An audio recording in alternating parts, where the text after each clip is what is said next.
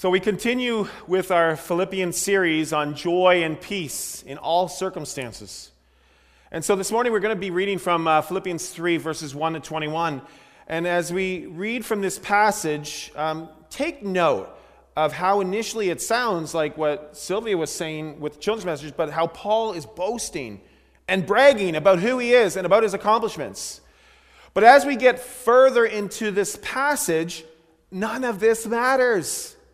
What matters is our relationship with Jesus, knowing Jesus Christ who died and rose for Paul, for me, for you. Even in the difficult situations and circumstances that we face each and every day, what really matters is our relationship with Jesus and Jesus' relationship with each of us. So before we read from Philippians 3, let's come to God in prayer together. Lord God, as we read from your word, from Paul's letter to the Philippians, we join together to follow Paul's example and to know Jesus Christ. Fill us with the Holy Spirit of Jesus so that we may see more clearly and live our lives in obedience to you. Thank you for your word. Thank you for Jesus. Thank you for your church and this opportunity to worship together. It's only in Jesus' name we pray. Amen. Philippians 3, verses 1 to 21. Further, my brothers and sisters, rejoice in the Lord. It's no trouble for me to write the same things to you again, and it's a safeguard for you. Watch out for those dogs, those evildoers, those mutilators of the flesh. For it is we who are the circumcision, we who serve God by his Spirit, who boast in Christ Jesus, and who put no confidence in the flesh. Though I myself have reasons for such confidence.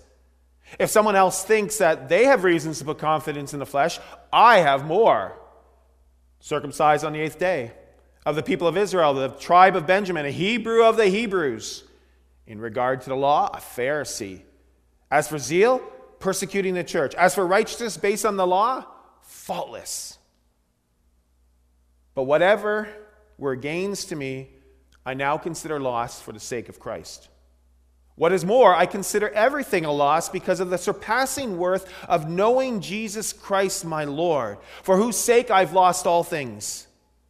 I consider them garbage, that I may gain Christ and be found in him, not having a righteousness of my own that comes from the law, but that which is through faith in Christ, the righteousness that comes from God on the basis of faith. I want to know Christ. Yes, to know the power of his resurrection and participation in his sufferings, becoming like him in his death, and so somehow attaining to the resurrection from the dead. Not that I've already obtained all this or have already arrived at my goal, but I press on to take hold of that for which Jesus Christ took hold of me. Brothers and sisters, I do not consider myself yet to have taken hold of it, but one thing I do, forgetting what is behind and straining toward what is ahead. I press on toward the goal to win the prize for which God has called me heavenward in Christ Jesus. All of us then, who are mature, should take such a view of things. And if on some point you think differently, that too God will make clear to you. Only let us live up to what we have already attained. Join together in following my example, brothers and sisters. And just as you have us as a model, keep your eyes on those who live as we do. For as I have often told you before, and now tell you again, even with tears, many live as enemies of the cross of Christ. Their destiny is destruction. Their God is their stomach. Their glory is their shame. Their mind is set on earthly things. But our citizenship is in heaven, and we eagerly await a Savior from there, the Lord Jesus Christ, who by the power that enables him to bring everything under his control will transform our lowly bodies so that they will be like his glorious body. This is the word of the Lord. Thanks be to our God. Well, many people at some point in their lives probably have created a resume to represent their background, skills, and experience. And a resume is used, of course, for getting a job. But I would say that a resume is really about acceptance. You put together your educational and vocational accomplishments and your past experiences in such a way that you get accepted by whatever business or organization that you have selected, in the hopes that that same organization will select you. Acceptance. Or maybe some of you haven't done a resume or don't have a resume on paper put together, but you still have this mental resume or a list of accomplishments in life. And of course, it's something to be proud of. There's nothing wrong with that. But in this passage, Paul, in a sense, is providing us with a resume of things that he can be proud of. He is stating what he's got going on for him. He's saying, well, you think you got a lot going on for you? Well, let me tell you, he's got more. Circumcised on the 8th day. And you might say, well, you've been baptized. Paul is a people of Israel, the tribe of Benjamin, a Hebrew of Hebrews. And you might say, well, I'm from Ontario or another province and a Canadian among the Canadians. Kind of reminds me of that Canadian rant that's already 20 years old, where the guy goes, I am Canadian. Paul is a law-abiding Pharisee. And we might say, well, we're a member of this church or another church. And Paul is a defender of his religion, persecuting the church and keeping the law. He said faultless. And we might say, well, we have the 10 Commandments. We have the Heidelberg Catechism. We have the church order. Paul is initially labeling these important items in his life as confidence in the flesh. And he calls that out in verse 3. And in verse 19, he refers to them as earthly things. Confidence in earthly things. Accomplishments, similar to a resume, can earn acceptance. And folks, it's not necessarily bad. But if these accomplishments come first in our lives, and these accomplishments define who we are, and then Jesus Christ comes somewhere down the list, that's not a good thing. And so Paul goes on to say that none of these things are important as his relationship with Jesus Christ. None of these things are as important as his identity in Christ. Having confidence in the flesh or in earthly things results in a darn good resume. But all these things are nothing if you don't have a relationship first with Jesus Christ. Faith in Jesus. And so having a relationship with Jesus has nothing to do with our resume and everything to do with Jesus' resume. It has everything to do with Jesus' accomplishments. Verse 7 to 8, Paul states, whatever were gains to me, I now consider loss for the sake of Christ. And what is more, I consider everything a loss because of the surpass worth of knowing Christ Jesus my Lord, for whose sake I've lost all things. I consider them garbage, that I may gain Christ and be found in him. Paul is referring to his accomplishments and his being accepted by others and accepted by Jesus based on Paul's accomplishments. And he states that this is all garbage. This is all garbage compared to being known and accepted by Jesus Christ based on Jesus' accomplishments. Now you need to understand a little bit about this word that Paul uses and we read in a New International Version as garbage. The word garbage is the only time this word is used in the Bible. And the reason for that is because it's actually, it's a bit of a gross word. It's basically a swear word. The word garbage in this sentence is called rubbish in other versions. In the Message, it's referred to as dog's dung. And today it would actually be used in the barnyard industry for a bull's excrement. I think you know what I'm saying. Paul is saying that at one time in his life, he thought that handing his credentials to God would get him his salvation and acceptance. But then he's saying that this is equivalent to handing God a pile of manure. Now, please don't hear me wrong. I'm not trying to use a swear word over the pulpit. This is the context. Paul wanting to say to God that this is what I've done, God. This is what I am, God. and realizing it's all garbage because it's all what God has done. Do you get the point? This passage challenges us to not just look at our outward lives, but look to the inward. And you know what? We could have several achievements. We could have several accomplishments. We can have several possessions or bank account of money or investments, or even maybe you can brag about the biggest mortgage. We can brag about the best kids, the best grandkids. We can boast about our schools or about our sports accomplishments, our jobs, our farms, our production in bushels per acre. And as a blessing as many of these things are, if these things are listed before Jesus, then all of this is what Paul calls garbage. If these things define you and Jesus Christ doesn't, garbage. These things are nothing in comparison to knowing Jesus. Matthew 16, verse 26, we read, "What good is it for someone to gain the whole world and yet forfeit their soul?" People of God, being made right before God is not about us having this long list of credentials or accomplishments or deeds. It's about God's deeds. It's not about us keeping the law or even keeping our promises. It's about God keeping his promises. Now, I can't help but bring this phrase up again. You've heard this phrase before. You'll hear it again. God initiates, we respond. God initiates his grace. We respond. We don't first respond and act, and then God extends his grace, because that's not grace. Grace is something that God gives to us when we don't earn it, let alone even deserve it.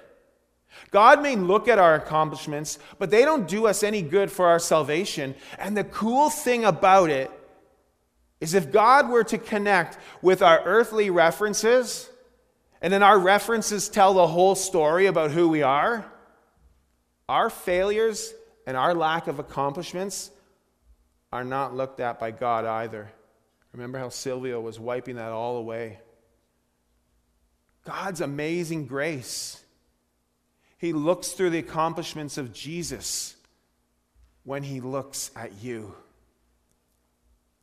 And that's why Paul says in verse 9 that our righteousness doesn't come from the law. Righteousness is not based on Paul's keeping of the law, but rather, again, on God's amazing grace. It is God keeping his promises. And that this doesn't mean that Paul just rejects the law and the law is no good. No, he just knows that his salvation does not come from his obedience to the law, but on Christ's fulfillment of the law. Paul does not have confidence in the flesh, and the law is part of that flesh. He has confidence in the Lord Jesus Christ. Not earthly things. He's got confidence in heavenly things. We are not accepted by our resume.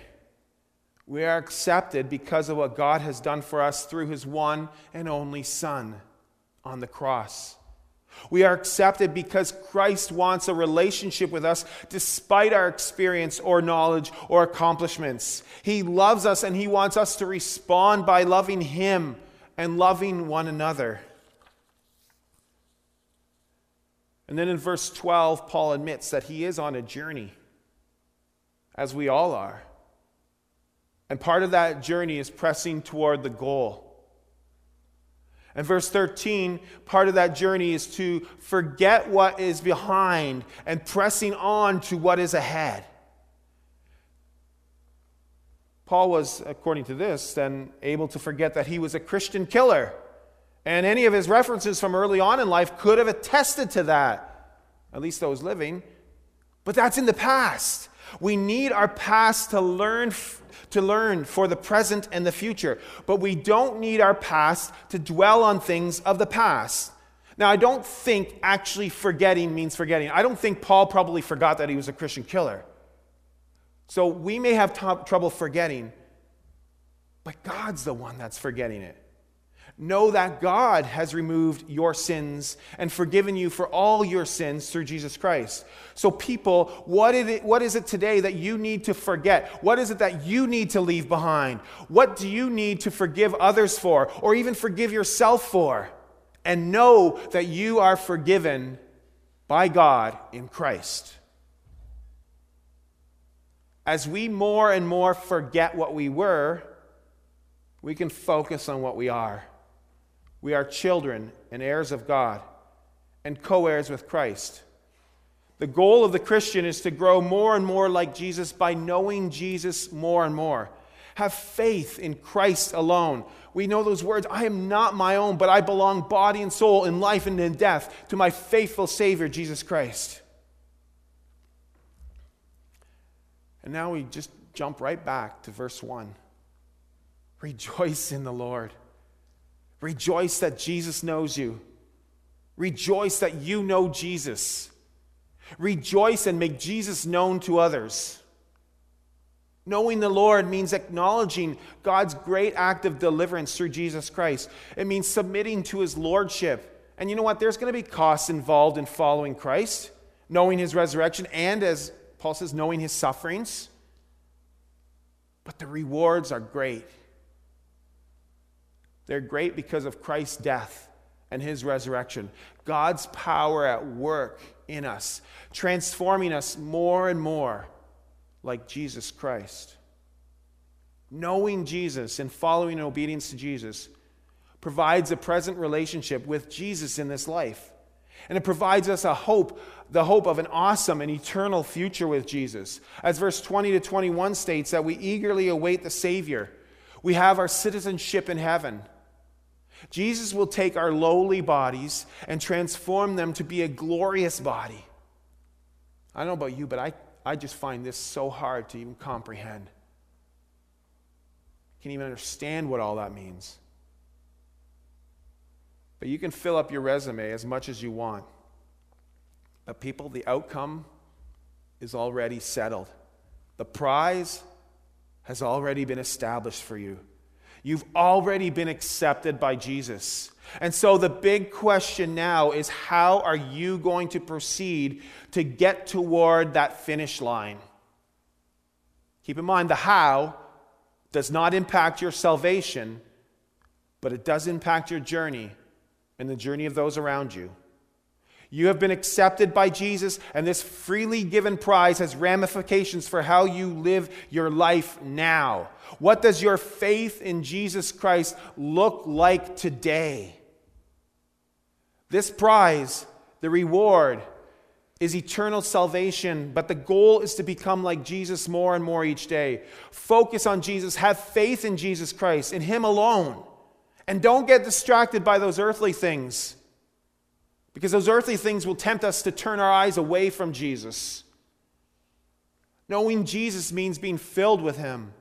And when we are filled with Jesus, it means our value, our worth, it doesn't come from ourselves or from our possessions or even what others think of us.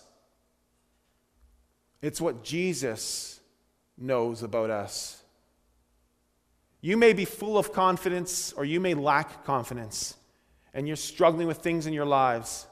There will be times that you feel on top of the world, but there's going to be other times that you feel like that world is on top of you. And according to Paul, none of this matters. It's all garbage if you don't know Jesus Christ. Often when you put your resume into an organization, and let's be real, it's who you know and who knows you. You have the upper hand if somebody knows you. And it's not unfair. It's just the way it is. Typically, it comes to things in this life. It's who you know. And that's true for the Christian life too. It's who you know and who knows you. Again, it's not unfair. It's the way it is. So thank God that Jesus knows us. And so get to know him and put your faith and your trust in him. God is far more interested in who you are and who you know. And when you realize who you are, or better yet, whose you are, you will begin to understand the amazing grace that he has extended to you through his Son, Jesus Christ. So where does all this leave us today? Friends, COVID-19 is not over. Oh yes, we're permitted to begin worshiping with more in attendance, but still safely and cautious.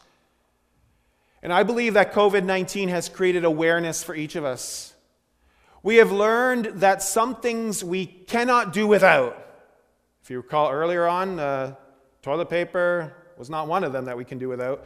Doesn't that seem like a long time ago? I think so. I think COVID-19 has allowed us to refocus our busy lives and halted us to a bit of a stop. No more traveling, no more studies at school, no more professional or organized sports, no more church services in the sanctuary, smaller weddings, smaller funerals, smaller gatherings, no more dining out, no more sleepover for kids, and the list goes on.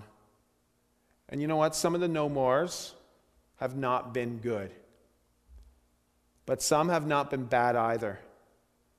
And we have had the opportunity to stop and rethink, why do we do some of the things we do? This has been a season in our life to reprioritize our life. Did some of the things that you were doing before COVID-19 define who you were or continue to define who you are? People of God, today enter into a new or a deeper relationship with Jesus. Today, get to know Jesus and the power of his resurrection. Today, know Jesus and have faith in him and all that his accomplishments have done for you and what that means for you today and for the rest of your life. To our God be the glory, and together we say, Amen.